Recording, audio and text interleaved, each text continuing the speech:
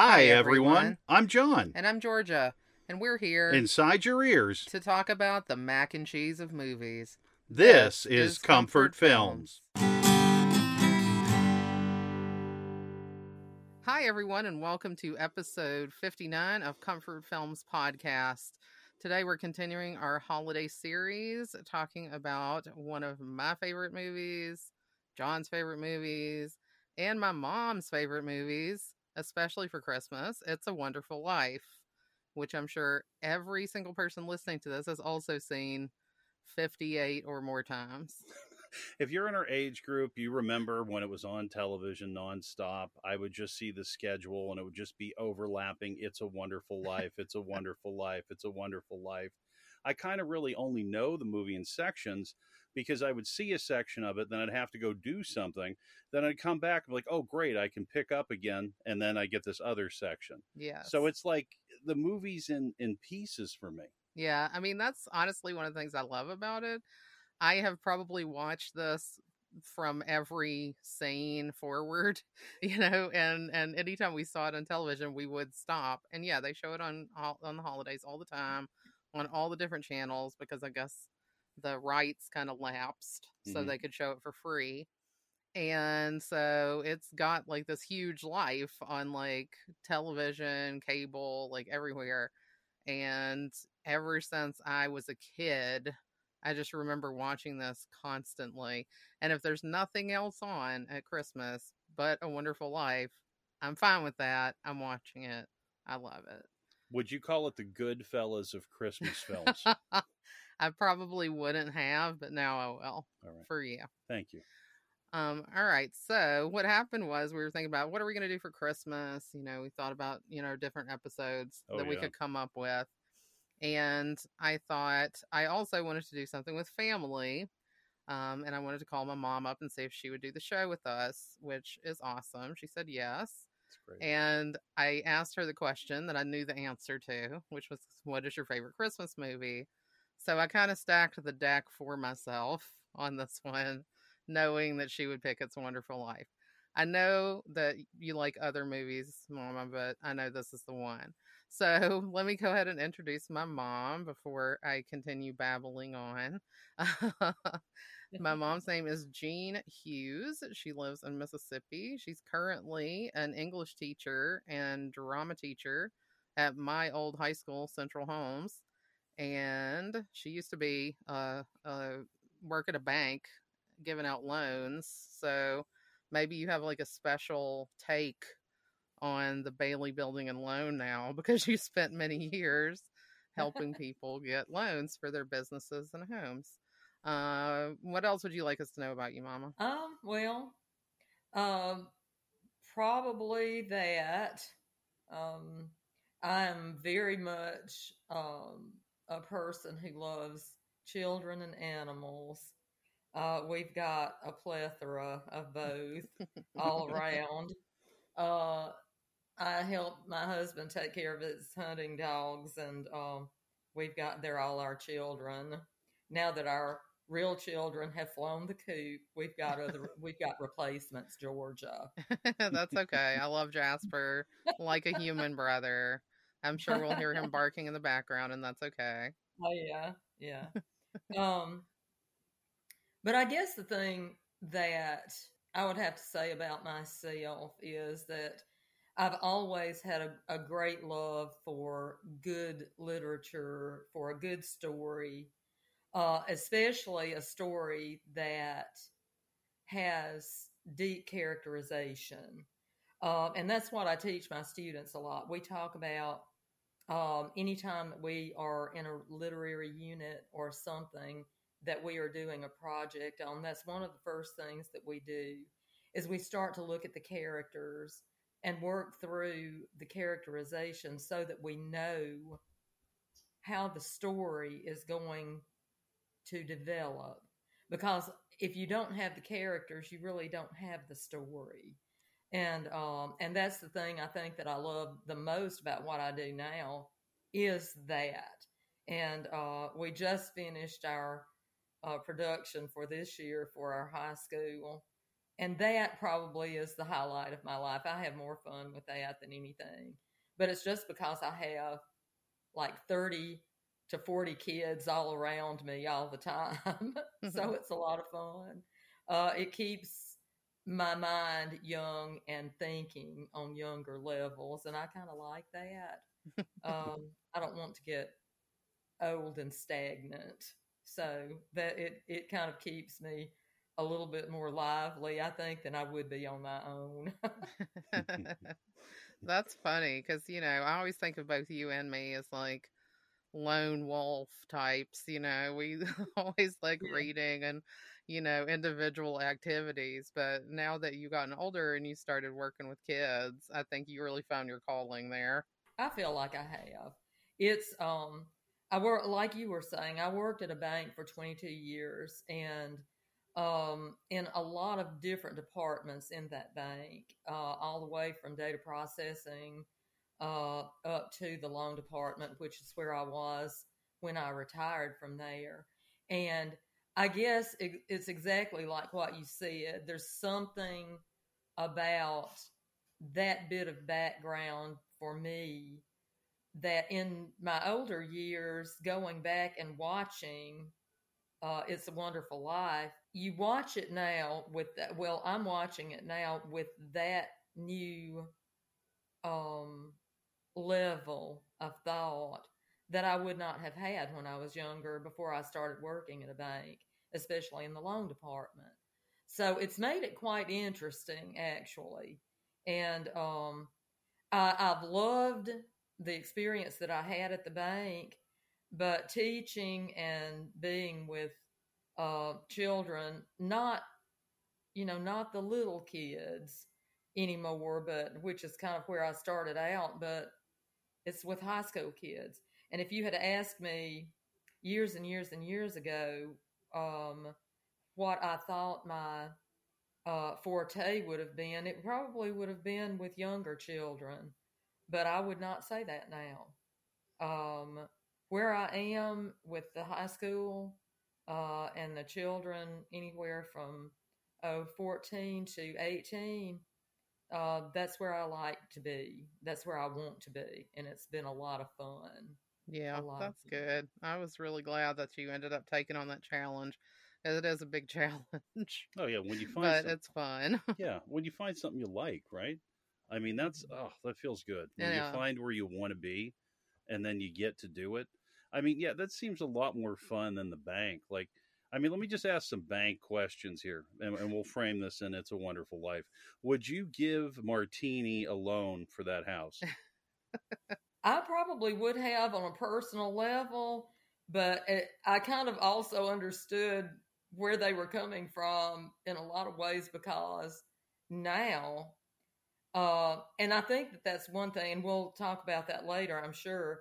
But I think that that's one thing that is so refreshing about being able to go back and watch a movie that was made back in the 1940s Before the because it corporations took over right, everything. Yeah, Yeah. exactly. Where a handshake meant as much, if not more, than a signature on a document, and where you could loan money just on somebody's personality and promise, and you Yeah. can't do that anymore.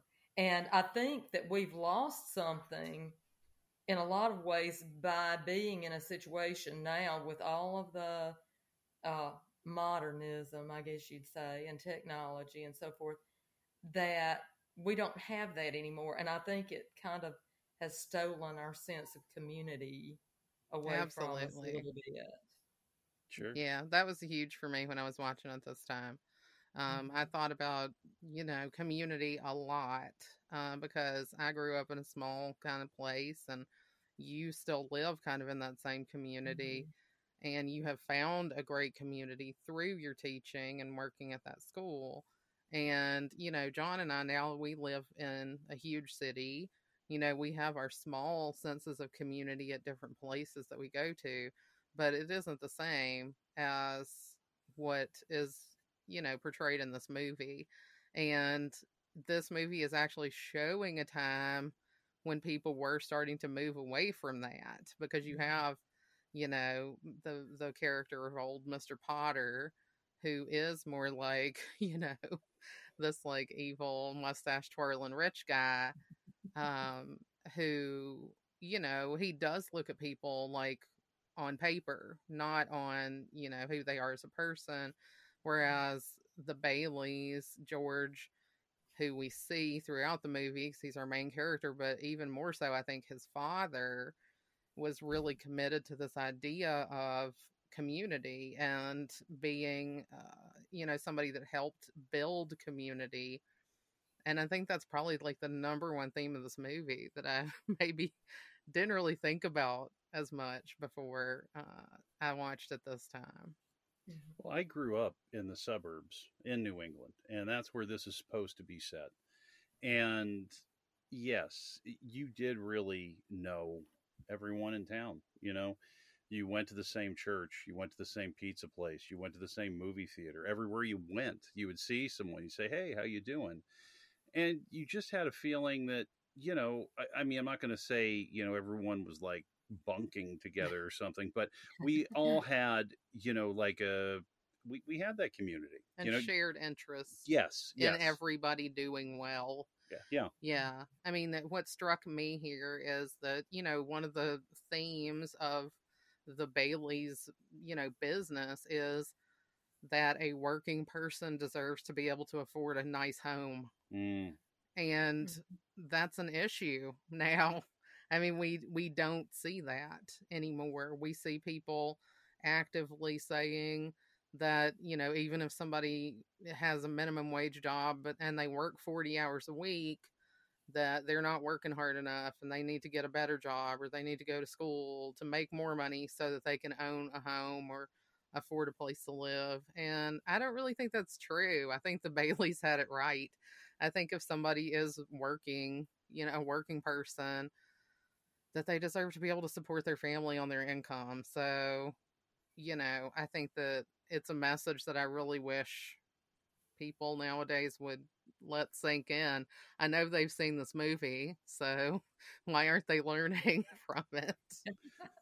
Well, even the wrap party for this, we saw like some footage of like the party that they had for this film, and they just went to the park and they had like potato sack races, and people were just, you know, having a picnic. It was just nice day, and it was super wholesome. right. And you know, you had like the cast and the crew there. You even had Mr. Potter there. He still looked a little bit like a jerk, which is good, you know. Poor Lionel Barrymore. He could have been the nicest person in the world, but nobody cares because No. he played Mr. Potter too well. Yeah, he's too evil. Mr. Potter is just so incredibly evil. And he is like the killer of hope. He is the person that I don't know. He is seriously the angel of death. If you want to change your life view, you would go to this man because he would just destroy you. Well, yeah. I mean, it's so hard when George goes to see him and tries to ask him for help. Yeah. The thing that stood out so much to me in that meeting with him is, and Lionel Barrymore is a wonderful in that role too. He was so believable in that role. Kind of like you said, Georgia, he was almost too believable. But he, the thing that stood out to me so much, and we were kind of brought in to the background of that. We knew, you know, the watchers, we knew that he was the one that had the money. We knew where the money was. And he was so subtly evil that it was surprising, even knowing that he was going to do what we all knew he was going to do. You kind of would think he would break after a while and just be like, all right, here's your money, idiot, go on, or whatever. But really, he just saw this as his opportunity he'd been waiting for years and years and years. And poor old idiot Uncle Billy, who just want to smack around a little bit, and he deserves it, maybe. You know, he just took advantage of Uncle Billy's problem, his forgetfulness and absent-mindedness. And, he just grabbed the moment and ran with it. Well, and it's funny because just about, I know I'm the only person in the world who does this, but just about every time I watch this movie, I get to the end, I feel really good. You're always going to feel good at the end of this. And then as soon as it's over, I jump on YouTube and pull up this SNL sketch from, I'm guessing it must have been the late 80s, early 90s, where William Shatner comes on and it says, we found this alternate ending of It's a Wonderful Life. We're going to show it to you for the first time tonight. And it's Dana Carvey doing his Jimmy Stewart impression, Dennis Miller playing Harry, the late, great Jan Hooks as Donna Reed, the very, very lamented late, great Phil Hartman as Uncle Billy. And basically, they show the scene of everybody coming and pouring the money on the table. And then they all get together and go kick the shit out of Mr. Potter. Because that's what you really wanted to see at the end of the movie. And I love it because as much as I love, the good feelings, I also kind of, like, a small part of me wants to see Mr. Potter just, punished somehow. We all, I think, from time to time want to see justice in situations like that. And sometimes we hold back trying to be kind, but you're exactly right. It's like, there at the end, it's like, okay, I'm so glad that the angel got his wings and that you're going to live happily ever after. But I'm going to go and do a beat down on old Potter, man. So Exactly. It's like, yeah, he's gone, he's done for. I'm gonna get him. Yeah, it's like the angels have done their thing. Now it's time for the devil. Now it's time for us to go and beat him down. But I love that. It makes me laugh so hard every time, and it's also like super satisfying. But and we do know that Mr. Potter in the world of this film will get justice because he was trying to bring George Bailey down and he still couldn't, and Bailey Building and Loan is still going to be the thorn in his side, exactly. And eventually overtake him because their business model of like honesty and trying to help the regular people is paying off. We have that scene where that guy comes in and says, look, Bailey Park is, it's dangerous to you. It's making your place look really bad. And eventually I'm going to go get a job from that guy because I don't think what you're doing is sustainable. So I know that there is justice, but I want to see it. I want to see Potter going down. Well, it needs to happen. And SNL did it for me. You know what I would like to have done? After George got all his money together and everybody left, we could all have gotten together and sneaked over there and pushed Potter down the hill, a very snowy, icy hill, in his wheelchair. Yeah, I think we're in. They did it. Like Ernie and Bert were on it. Oh, of course, Ernie and Bert, they had that. We could have flagged down the taxi. We would have been there. Yeah, it would happen. I mean, Bert is the police, so if he's on your side, you're fine. Like, he'll orchestrate a cover-up within the department. I'm sure of it. I would like to, if you don't mind, I'd like to point out one little tiny scene. Yeah. I think that a lot of people may have overlooked some because it was a quick scene and all, but it's so, you get aggravated or maybe aggravated is not a good word. Highly irritated at Uncle Billy, and know that it's his fault. What's happened. If he would just take a little more time and focus into what he's doing, but of course, that's not part of his character to be that way. It's not. And then it shifted over after they had looked and everything blew apart and all. And he was looking and pawing through everything at his house, and it showed his pet squirrel coming and putting his little paws up on Uncle Billy's uh, shoulder, and then it showed his bird and the other animals, and you just see something so endearing about him that you didn't see before. You're just thinking, he's such an idiot. If it weren't for him, George wouldn't have all these problems and all. But then you see this side of him that is so warm and so endearing that you really can't feel bad toward Uncle Billy. Yeah. You really can't. Everybody has their own gifts, and Uncle Billy, while I do think I would have been raging out on him like hardcore, um, I don't think he's a bad guy. I think he means well, and I think that possibly he has ADHD and just was born too early for medication or something. Because we do, when George sees his mother at the boarding house in like the alternate universe where he was never born, he finds out that Billy has been in like an asylum or sanitarium or whatever. And so that he does have some maybe form of mental illness or just inability to cope that probably at the time people just didn't know how to manage. Well, I think That's the whole thing could have just been circumvented because, Uncle Billy, you're not going to fire him. He's still part of the team. But I wouldn't have Uncle Billy doing anything that's important. Like Uncle Billy can take out the trash. Uncle Billy can answer the phone. Uncle Billy can open the mail. You know what I mean? Like Yeah. Uncle Billy can talk to people, but like Uncle Billy and $8,000 by himself, absolutely not. Yeah. I know what you mean. Like he's not a bad person in any way, but what he does in that scene, it's just like, and here's what kills me.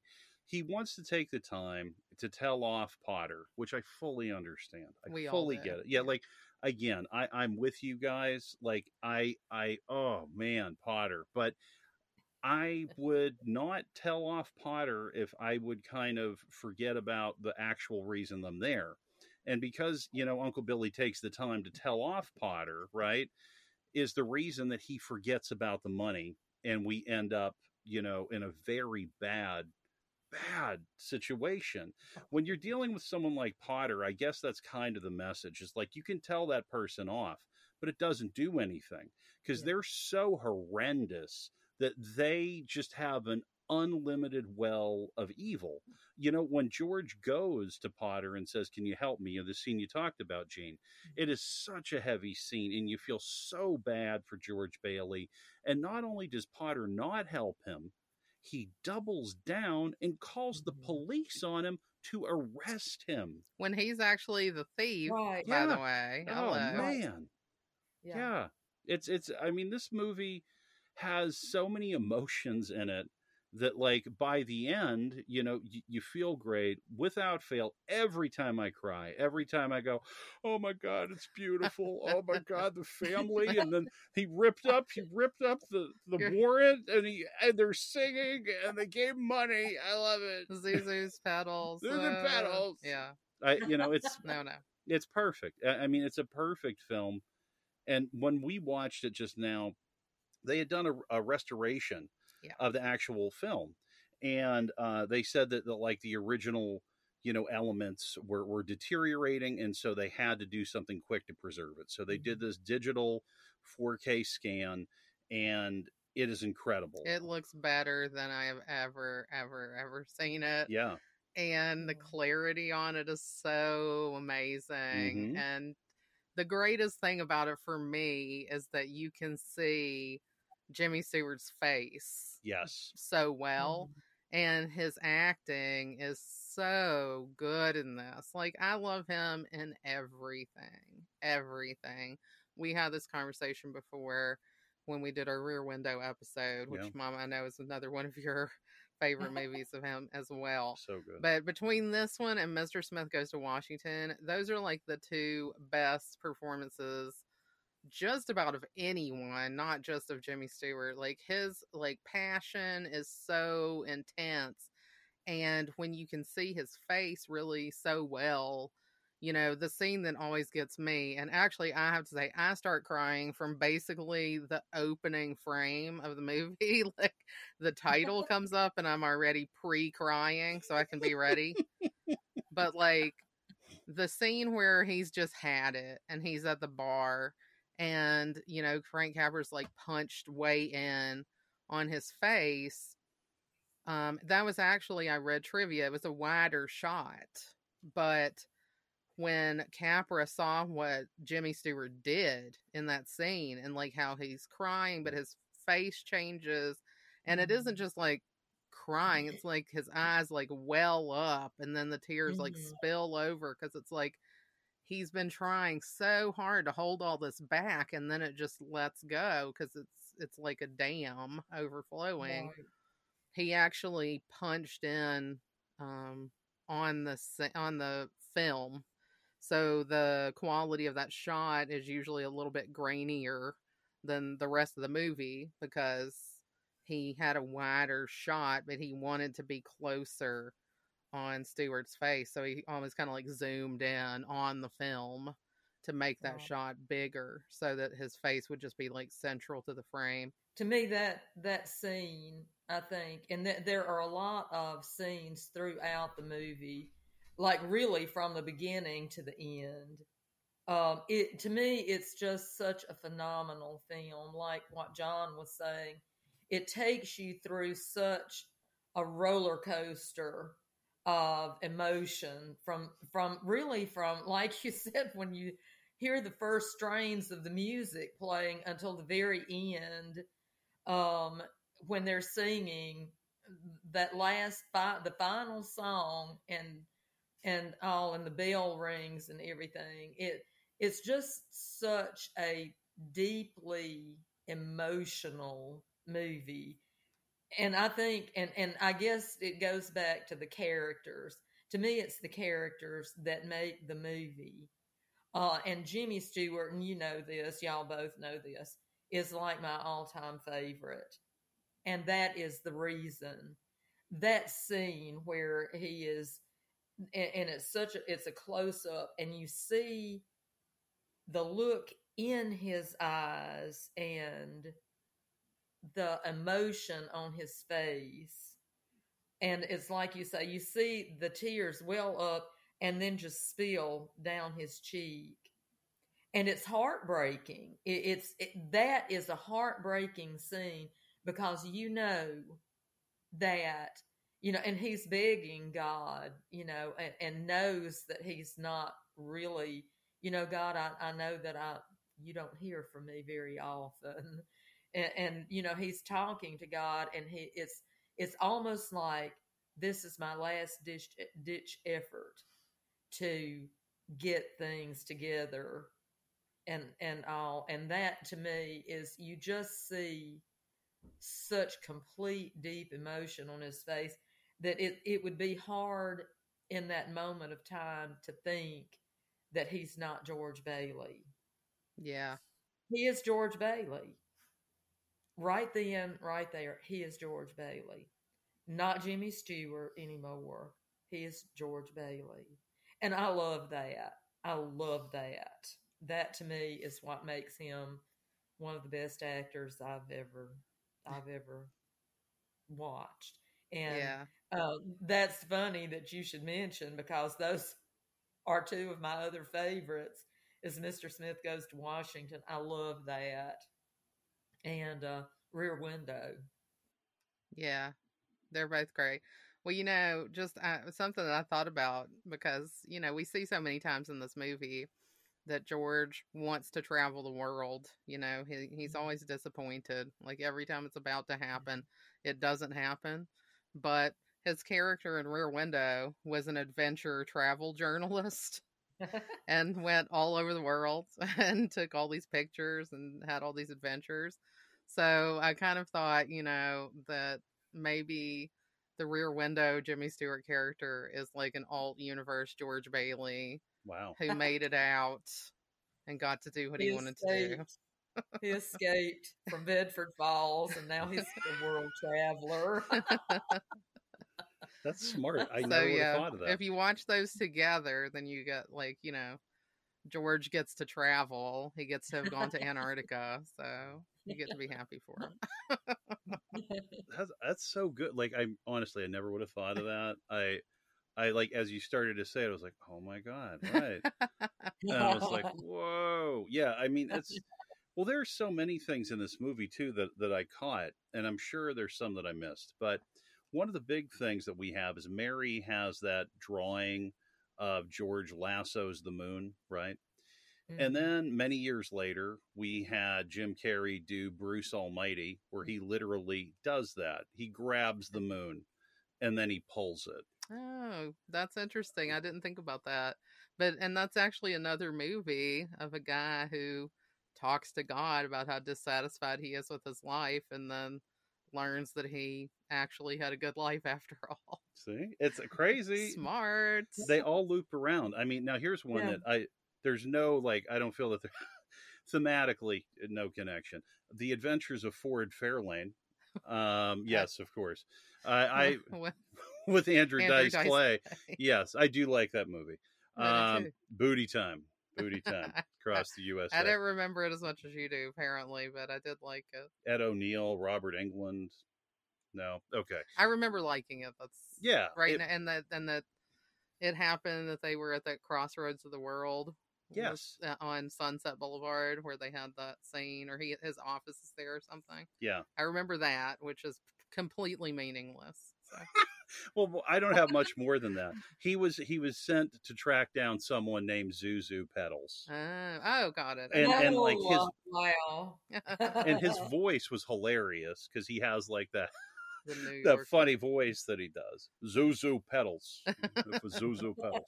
That's funny. Yeah, Yeah, no, we should watch that again. I remember liking it. I But loved it. I anyway. loved it. Yeah. So I think that it's probably fair to say that we all probably think George is our favorite character in this movie. But if you had a second favorite character, who would you pick?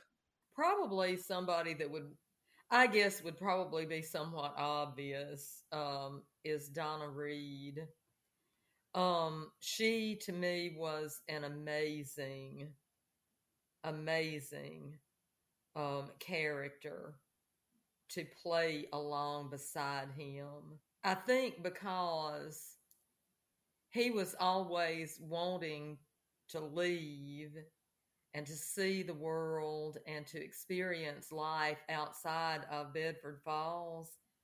And she was so perfectly content to be there.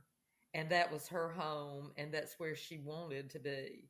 She had no desire to go anywhere else because that is where everyone was that she loved. That was where the life was that she wanted.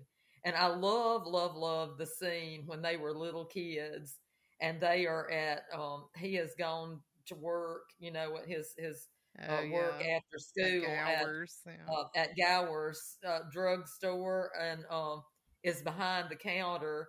And she it's so funny. I think it's it's charming, I think, when he's asking her what kind of ice cream she wants, and she tells him that she thinks she wants chocolate. And he says, what about coconut? I don't like coconut. And that's when he brings out his National Geographic, and he said, not just everybody can belong to the National Geographic Society. And he shows her the magazine, and he's so proud of himself for having received his little certificate and everything.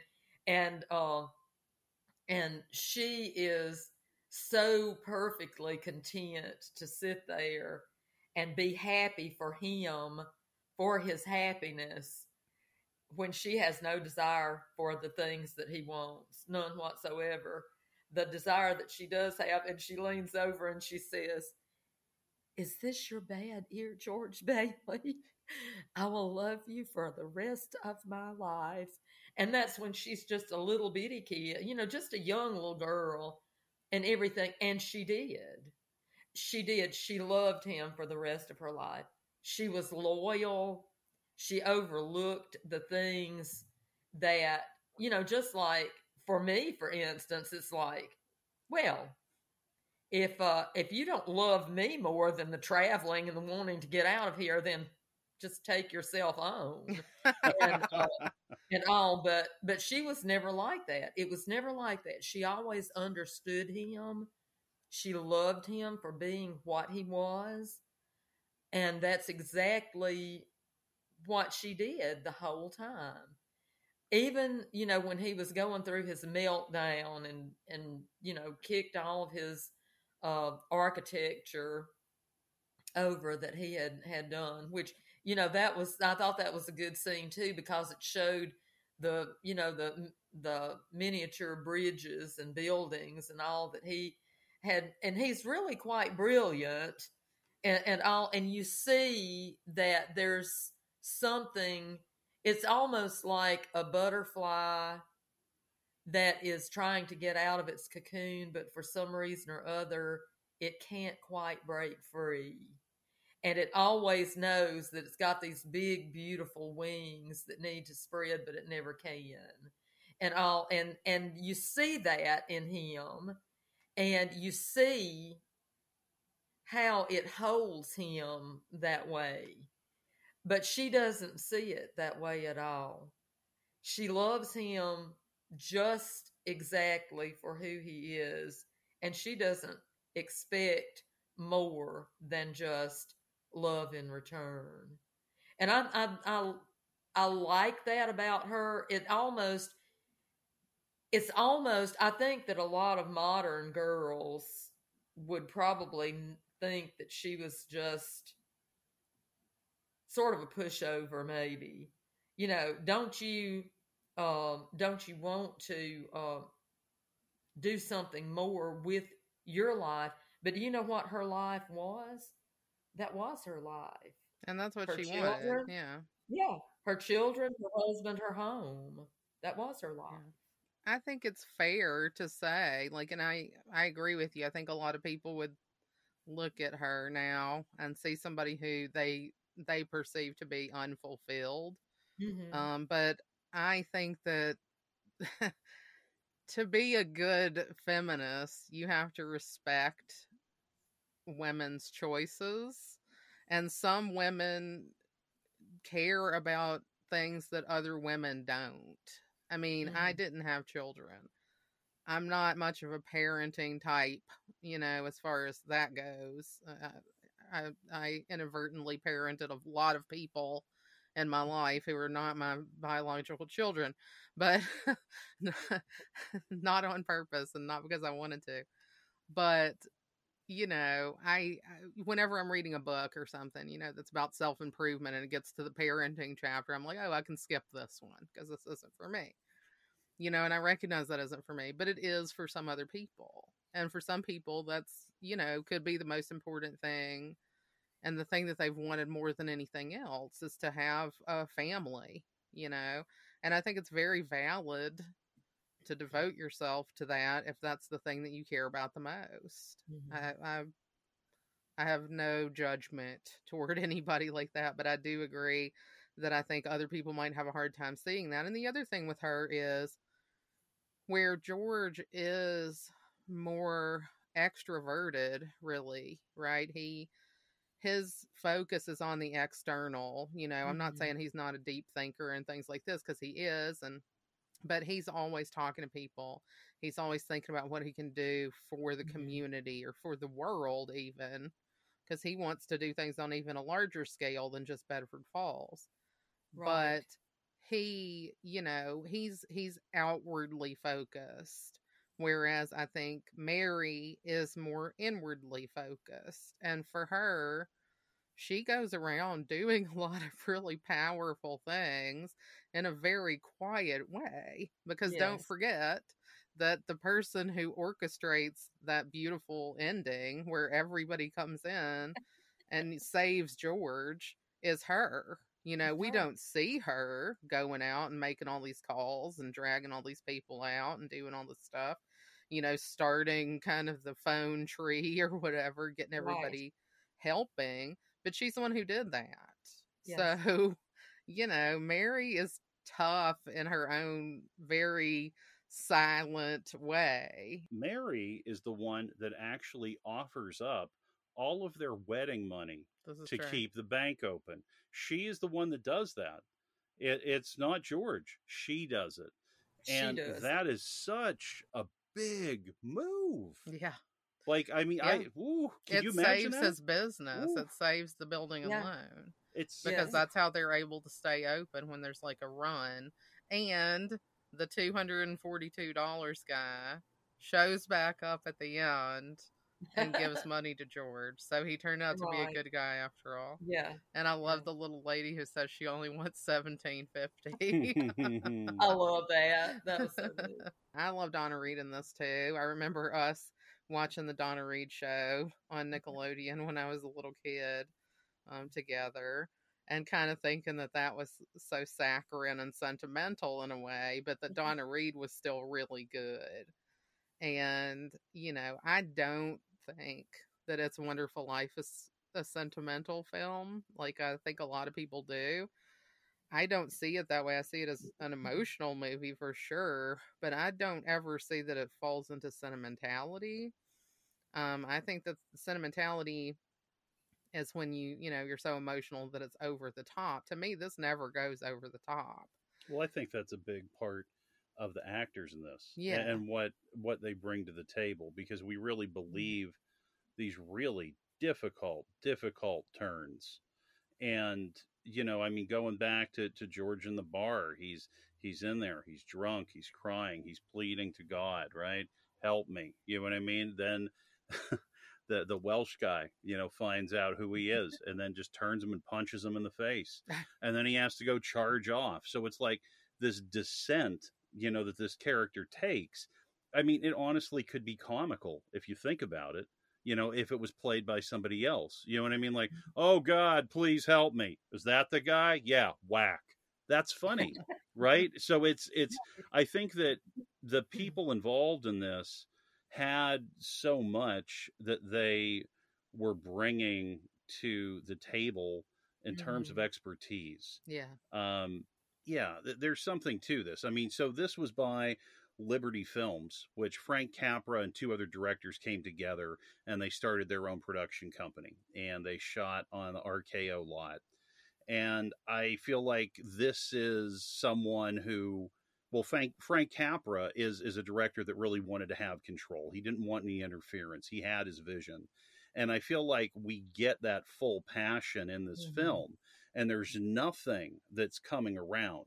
And again, this whole film centers around, Clarence. Well, not entirely, but Clarence getting his wings is a big deal. And how do we know? It's by a bell ringing, and it's by Liberty Films. And what do we see at the beginning of the film? We see that bell ringing, and that's like, I am an independent artist right now. I am doing this. So, John, who is your favorite character? I got to go with Nick. Oh, Nick. Nick from the bar. I like good Nick, not bad Nick. Bad Nick, forget it. I like good Nick. I think Nick just seems like a solid dude. And he works for Martini. Yeah. Like, Nick's the type of guy give you a ride to the airport, wouldn't want any money. You know what I mean? It's like if you're feeling hungry, he's like, you want a sandwich? You know what I mean? He'd go get you one, or he'd make you one. I bet Nick makes a great sandwich. But bad Nick has like attitude. Yeah, it to me he goes from being this really all around good guy that's well, like you say, if you are down on your luck or whatever, and you walk in, he'll make a sandwich for you, or give you something to drink while you're waiting for a cab or something like that, and all. But bad Nick to me sounds like a gangster. Yes. All of a sudden he turns from just being this great neighborhood guy, that is there waiting the bar for a man that I'm sure is his friend. I'm sure that they are friends with each other, and all, and then all of a sudden in the alternate universe that George finds himself in, all of a sudden then Nick turns into this really gangster type guy. Yeah. It's really good. You think that you think that all the bootleggers are going to jump out from behind him. It seems like it. He has those gorillas, taking the guy Yeah, out, Yeah. throwing out yeah. Gower and Clarence and George. Nick is the godfather of Bedford Falls. That's- Well, it's so here, the thing that we were watching it. Okay, it's pretty funny. So Nick's voice kind of sounds like the voice that Alan Ruck did as Cameron Fry in Ferris Bueller's Day Off when he called into the principal, called into Ed Rooney, and he did that fake voice, Rooney. You know, He's like telling him that Sloane's grandfather died, and he's like, Rooney, rah! I want you outside Yeah. with her. No, Yeah. I don't want you. I don't want you inside. I want you out front, standing on the stairs. And then Ferris is like punching him in the arm. It was so funny when you said that. I laughed my butt off last night. I mean, It sounds just like it's just it. it is. It's crazy. It is. I wish I could do the voice better. It is like it's like a cartoony kind of gangster voice. He's like, yeah see, yeah. Sorry, Exactly. John almost did a spit take there. I really enjoy it. I really That's enjoy what it. it's like. I was like in the back. Almost like James Cagney. Yeah. Just a little bit James Cagney like. Yeah, that's what it sounded like. I was in the other room and John was rewatching that scene, and in my head I just started being like, "Yeah, see," like from the cartoons. I couldn't deal with it, and that is like a James Cagney. I think one of my favorite lines that he did was when he was calling them to come and throw them out. And he says something about, what are you trying to do? Bring some character into the place. Oh yeah. What are you trying He to says do? that to Clarence. Bring some character in here. That's so funny. Yeah. I want to go to Martini's. I never want to go to Nick's bar. Yeah, no. Martini seems like a Right. nice place to hang Yeah, out. it really, it did. Nick's, It seemed like a good place for everybody in the neighborhood to come hang out. Yeah. It did. So my favorite not George Bailey character is really hard to narrow down because I like so many people in this, but I think I would have to go with Ernie, the cab driver. I just love him. I think he's so funny. I love that guy's face. Like, he just has like such a great character actor kind of face. And, he's such a nice guy and they always want to help George. And, from the time he's a young man until even, the very end, like Ernie's always there and always like a fixture. And then, when when it's like the alternate universe where George was never born, it's such a weird thing when he gets into the cab and Ernie doesn't know him. It's like such a shock because it's like, this is this guy that's always been there. He's always been friendly and know that, that he helped this guy get a house. And he's like, you've seen my wife. She ran off with my kids and I live in a shack in Pottersville or whatever. And it's just a great scene. And I love it when Bert and Ernie like are doing, the honeymoon night. Yes. For George and Mary. It's so sweet. They get this so guy to sweet. bring in these posters of all these exotic places that George would love to travel. And they sing, I love you truly outside. And it just gives me such a little laugh, because at the end of it, they feel so good about what they've done. And Ernie like kisses Bert on the forehead. And then Bert like smacks his hat down. like what are you doing, you joker? So but funny. I really like that. That's one of my favorite scenes. And of course it's the old house. And that's like one of my favorite lines is that, Mary says, this is what I wished for. Yeah, mine too.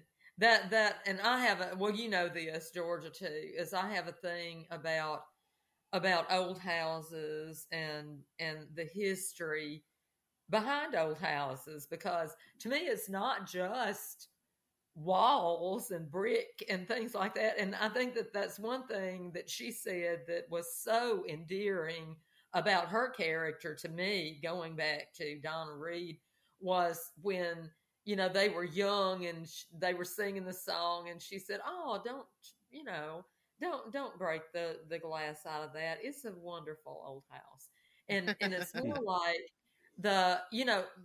you see it, and it's really a trash heap, and Yeah. people have broken windows out and everything.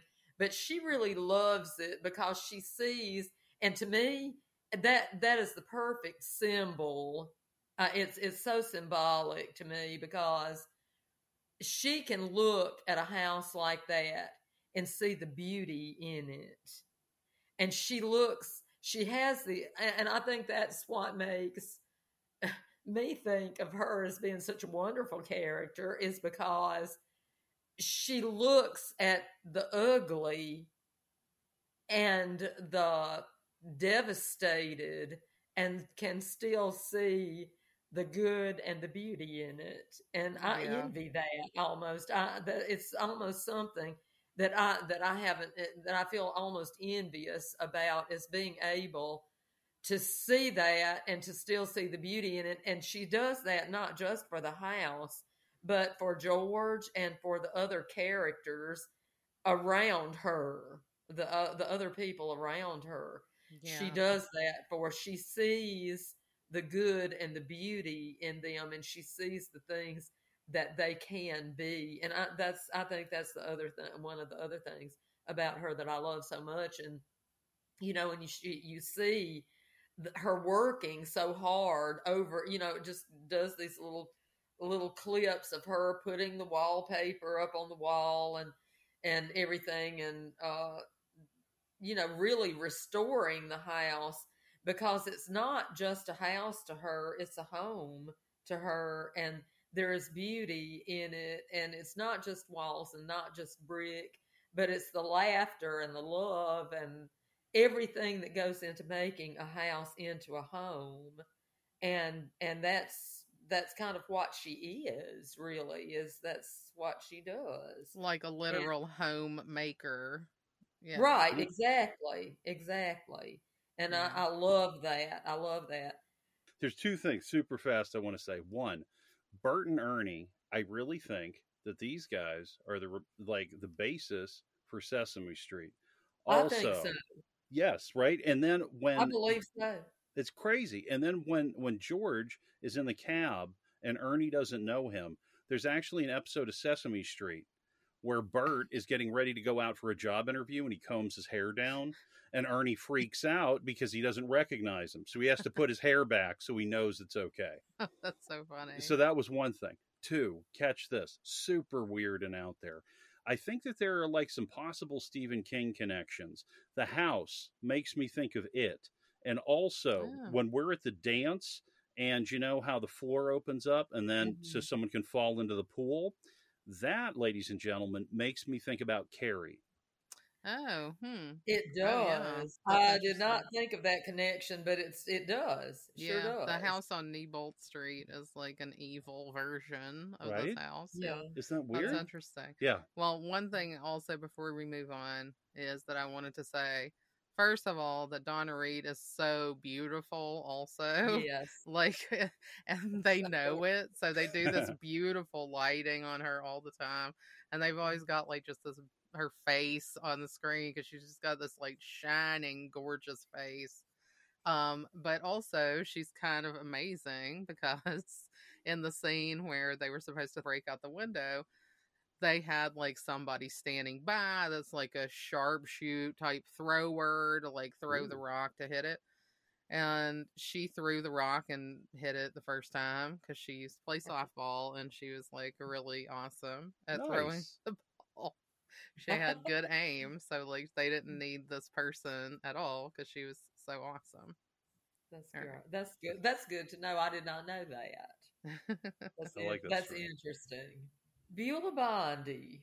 What about Beulah Bondi? She is great, and It's awesome. she played. I actually read that she played Jimmy Stewart's mother in like 4 movies, and then on an episode of his television show. So they did 4 movies together as mother and son. Wow. And she is such a different person in the alternate universe versus the real universe, and I especially think about the scene of the night of Harry's graduation, where they're trying to have dinner and Harry's running around and trying to get these plates, and she's like, "You can't take the good plates," and they've made all this food. And she's just like so happy and such a great mom, to these two boys who kind of like run her ragged and everything, but she loves every minute of it. And then they have Annie, and her and Annie are like best friends Yeah. basically. And then you go to the alternate universe version where she's running this kind of boarding house and she never had George, and Harry died, right? Right. Because George wasn't there to save him. So she had Harry, but he died at like age 7 or something. And then, the father, Peter Bailey, dies. And once he's Right. gone too, and Billy is in an asylum, she's alone. And Yes. this is not somebody, I mean, she's so much hardened by those bad experiences that it's shocking almost, I think. It And is she pulls it off really well because very well. you see this and like it's in her face. It's Yes. obviously it's in her movement and the way she reads her lines, but her face alone, you see this shockingly different person, Yes. that was just hardened by life. It was always amazing to me, I think, um, when you saw the difference between her as their mother, because it's like you said about the scene, she goes up to get on those boys. They're upstairs roughhousing like they always do. And then instead of her, really fussing at them and getting on them for the roughhousing, they come down carrying her and she's just laughing Yeah. and just having the best time. And you can see, her complete and total joy in her boys Yeah. and her family. And that kind of goes back again to the Donna Reed character too, to Mary.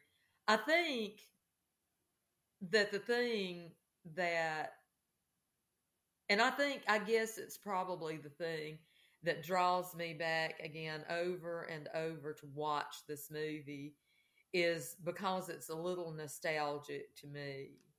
The Because you remember Mama Wren.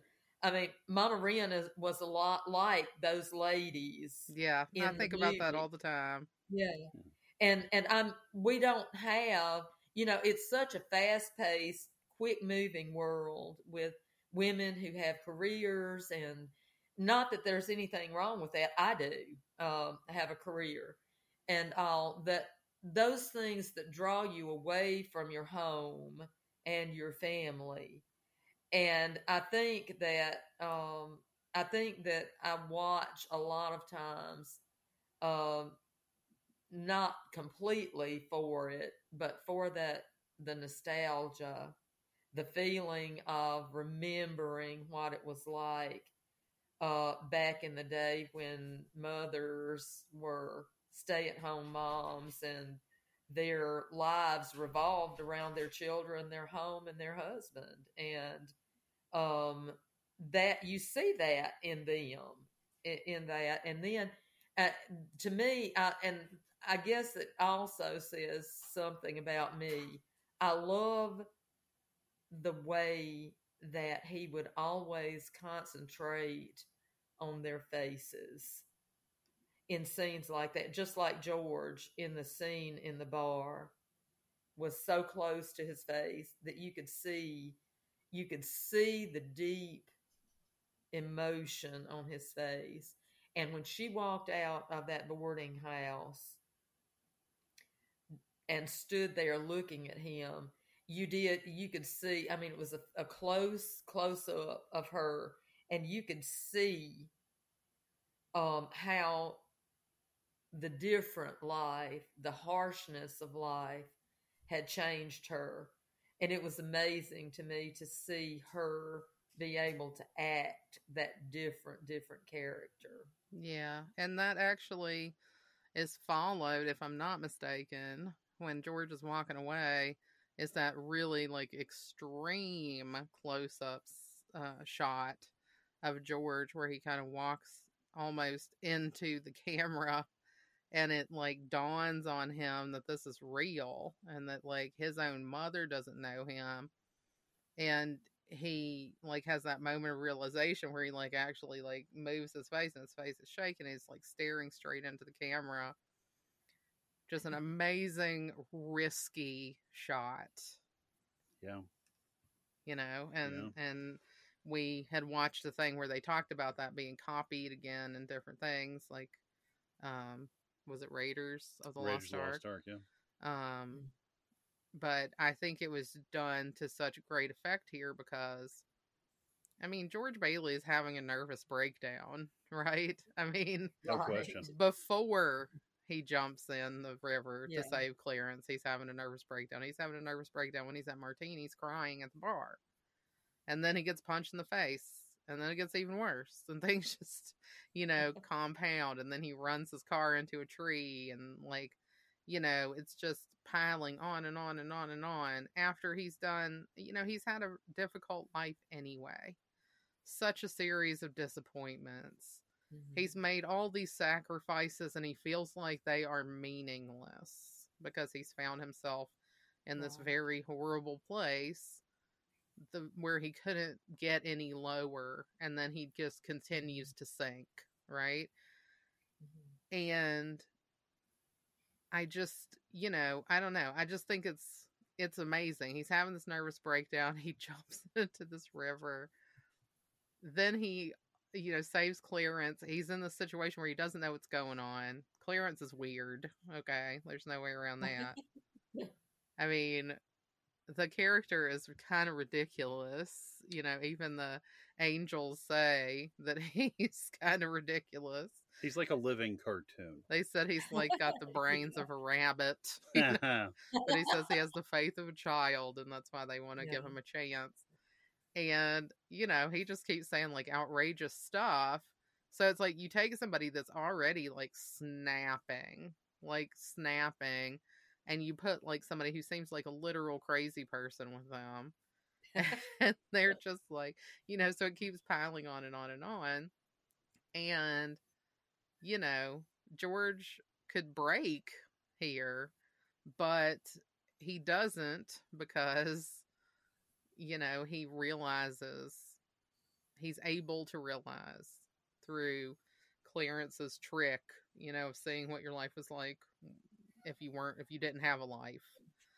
And he understands how much his sacrifices did mean, and that changes his perspective so that nothing has changed, right? Yeah. He goes back, the bank examiner's at his house, there's a guy there ready to arrest him. His circumstances have not improved at all, but his perspective has changed.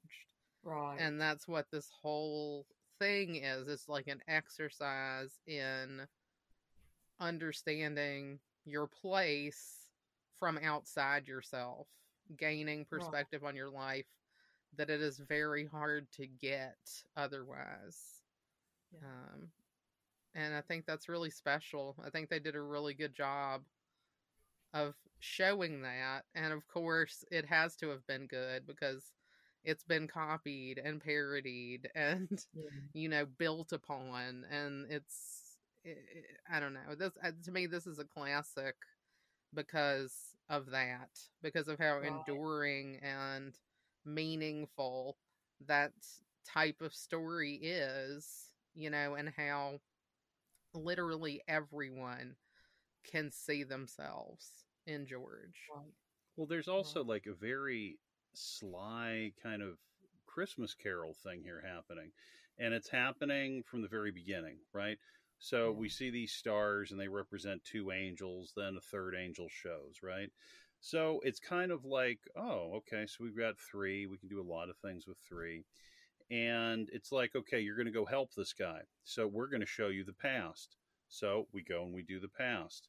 Then we see the present. And, instead of, the future, we see the present without George. So it is very similar in structure to Christmas Carol. And again, George has this massive turn because he was shown that, hey, this is what would happen if you weren't here. Yeah. It's very, very, like, wow. And I mean, Clarence doesn't actually physically show up in the film till about an hour and 39 minutes. And Which is, there's only 30 minutes left. Yeah, and I mean, I always think of him as a major player in the film. Yeah. And this film packs in so much information. You really have to be, paying attention the entire time.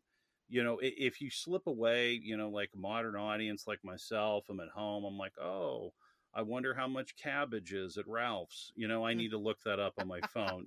I don't know why.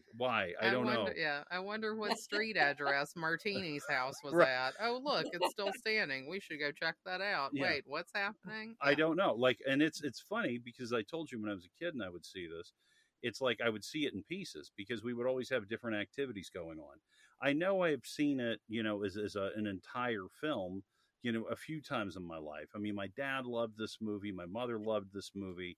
So this was a big, big, big favorite in our house. And it is a movie that always leaves you feeling good, and you talk about nostalgia. I really get you, I mean, I don't know what it was like, back in the 40s. I don't have that experience, but what I remember is I remember watching It's a Wonderful Life with family and friends. Yeah. So it's like, I don't know, it's a movie within a movie, if you will. That's kind of the way it comes out of for me. It was actually made the year your parents were born. I know, right? Isn't that nuts? Yeah, the movie was made in June. My dad was born in August. My mother was born in September. Wow. Yeah, so 1946, June, this is in production. I don't know when it wrapped, but they actually, my parents' birthdays, August 1946, September 1946. So I do dig this. I do understand what you're talking about with the nostalgia. I definitely feel that too. It's just such a good movie. Yeah. And it's so well done. And again, all these traditions just kind of wrap around each other. The Christmas Carol story is in everything. Yeah, it is. Well, and you didn't mention it, but of course, Mr. Potter is such a Scrooge. Oh, yeah. He's such a Scrooge character. Yes. And there's no change in this. We just murder his ass. No, we just beat him senseless and leave him in to die in one of his I slums. thought I had the perfect thing, is pushing down the hill. Yeah. Just pushing down the hill. It would have been great. Just like pushing down the hill. Just like Harry at the beginning, except you don't take him out of the pond. You just leave him there. I did want to also talk about one other scene. I know I usually ask like what's your favorite scene, but I think we've gone over like all these scenes. But I also did want to mention the Mr. Gower scene from the beginning, because that scene just like lives rent free in my head at all times. It's such a good scene that shows you who George is as a person, who he has been since he was a kid. Right. Because he's so scared and doesn't know what to do.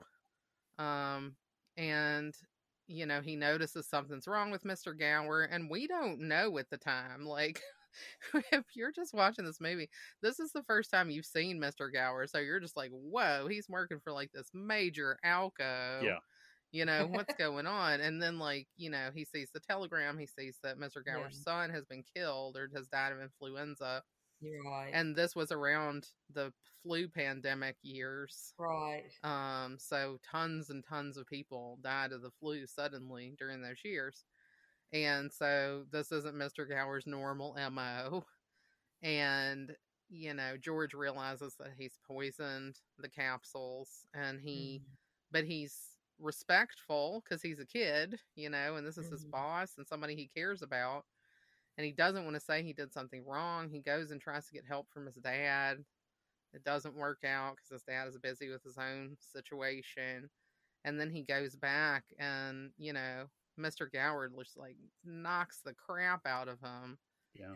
And he's still, just apologizing to him and saying, Yeah. like, I'm Yeah. sorry, but I think something bad is in these. And, he really saves Mr. Yeah. Gower from a horrible fate, Yeah. from killing someone inadvertently. And it would have been a child. And we see True. that later, when he comes in to Nick's Mhm. bar and he's an Right. alcoholic, and Nick says he killed a kid. He had to do 20 years in prison because he killed a Right. kid. And it's like, George stopped that when he was like, what, Mhm. 12 or something? I mean, he was like a Yeah, child. probably. And Mhm. just, that's the kind of person he is. He has been sacrificing himself for others since he was a kid. Mhm. And it sucks for that to have to happen. But Mhm. as a person, he's an amazing person. Well, he really He gets is. beat up. His ear is bleeding. Did you ever see Yeah. that? I never saw that till Yeah. today. I was like, I have gotten smacked around by people, but this, Yeah. old man Gower, he's packing heat. You know what I mean? Right? He could have been a boxer or something. Yeah. I was just like, he looks like a little old man. So Yeah. you're lucky you didn't like just punch a hole straight through him. Yeah, well, And that's his worst And day, that yeah, kid that and plays young George, the best. Yeah. I thought he was really good, and Excellent. the young Mary, and it shifts to her, and you see this beautiful little sympathetic face looking on at what's going on, and knowing that, because she flinches when he's getting slapped, but she's feeling the pain that he's feeling. She's feeling it too. Yeah. And you get an opportunity, I guess, with the world that we live in. That's another thing too. Things are so fleeting and everything, and you get this feeling when you watch that of these young kids that really love each other forever. They've just Yeah. loved each other forever. She's loved him forever, and Yeah. and that does not change. A lot of other things changed, but that never changed. Yeah. Well, and Uh, I love how it comes back around that Mr. Gower actually bought him his suitcase for his big trip, right. Yeah. and it also, I think, has a comment on how, your worst day ever, you know, you could be judged on something that you did on that day, because like this is Mr. Gower's worst moment, and it Right. doesn't matter like how good of a job he's done every other time. The fact that he made this mistake, if it had not been caught, none of the other things about him would have mattered. That would have defined his entire life. And just how important is it that George was there to catch that Right. at that And time? did you catch also, and I can't remember just exactly where it came out, that he had never told anyone about that, not ever. To be able to keep someone's confidence in such a serious, serious situation for so long When like you're that. so I thought that was, young, too. Yeah. yeah, Yeah. when you're so young, exactly. It's such a good movie. I have such a nostalgia with this too.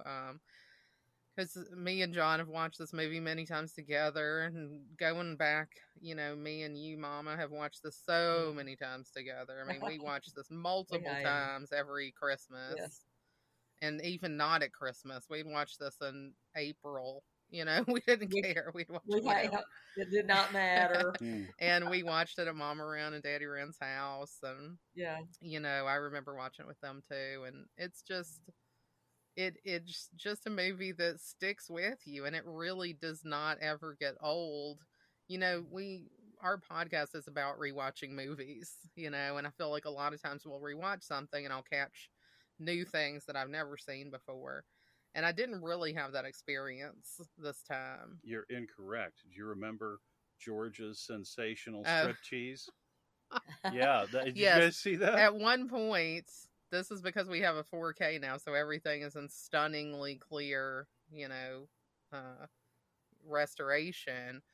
When they're running through town, when George is running through town, the bad town, where there's all the neon and Right. everything's like a hellhole. Pottersville, right? Yes. Pottersville. He stops in front of this one place, and they have a poster up for Georgia's sensational striptease. I remember that. And I have never seen that before. Never seen it. So I saw it this time and I laughed. And we paused. So we'll put up a picture of that on Instagram for laughs. I never told you that that's who I named you after, right? Of course. Not really. Of course. No, I didn't. Not really. Oh, man. You couldn't name, yeah. You could have named me after Violet Bick, I guess, too. These are the characters I don't really... Sam Wainwright drives me insane. Oh. The hee-haw guy. I just can't. I think we know people like him, though. So I would try to be nice, but yeah. And I know he gives them, up to $25,000 to help. Yeah. So he's a good person, but the hee-haw has got to go. Right. There's something else. So again, tying into later movies, Back to the Future 2, when Marty goes back to town. Mm-hmm. And now it's run by Biff Tannen. Oh, yeah. Is it called like Tannenville or something? It might be. But it's the same thing. It's the same thing. It's like we have Pottersville, and now we have. Yeah, it's very. That has that feeling too, because it's like, it's all sleazy. What if you had never been born, or what if you met your parents before you were born, and things like that. So it's really, and then Back to the Future 2 is like a whole riff on this. Really, well, because think about it, right? The mom in that, Leah Thompson, is now like a showgirl, right? Yeah, and she's married Biff. Yeah, and it's just like everything's this Las Vegas glitz, glamour, sleaze, just like what George sees when he runs through town. Yeah. So it's interesting, to see like these different things, because when you talked about, George's mother being so different and that being so jarring, yes, she seems like a very tough woman. You know what I mean? Like, I think she will cut George if he doesn't get off the porch. It's true. She will. So it's like we have that, and then we have Back to the Future 2. What is the deal there? She has married their worst enemy. Yeah. Yeah. Interesting. Well, like we said, so many movies were influenced clearly and did like a riff or like a take on this type of story. Right. All right. I don't think I have anything else. Do you have anything else? It's a Wonderful Life. Mama, yes, it is. Definitely. All right. Well, I think that probably wraps up our episode on It's a Wonderful Life. It's one of these movies I know I could sit here and talk about continually for another 5 hours, but it would just be, just shut us off and go watch the movie instead. It's well worth it. Jimmy Stewart kills it in this beautiful performance. Unforgettable. And I know that I will continue to watch this every Christmas for the rest of my life very happily. So thank you, Mama, for joining us. Oh, it was fun. Thank you for asking. We had a great time talking to you. And your literary insight served us well on this episode. Yeah, you were fun, Jane. Like, you had a lot of good things to say. And I really like the idea about pushing the old man down the hill. Yeah. I like your style. Good. Yeah. It's good to have you. Keep that on the list. Keep that on the list. Oh, man. All right. Well, thank you for joining us for episode 59. It's a Wonderful Life. We will see you next week. With what? We don't know, but we'll see you then. So until then, stay comfy. Stay comfy, everybody.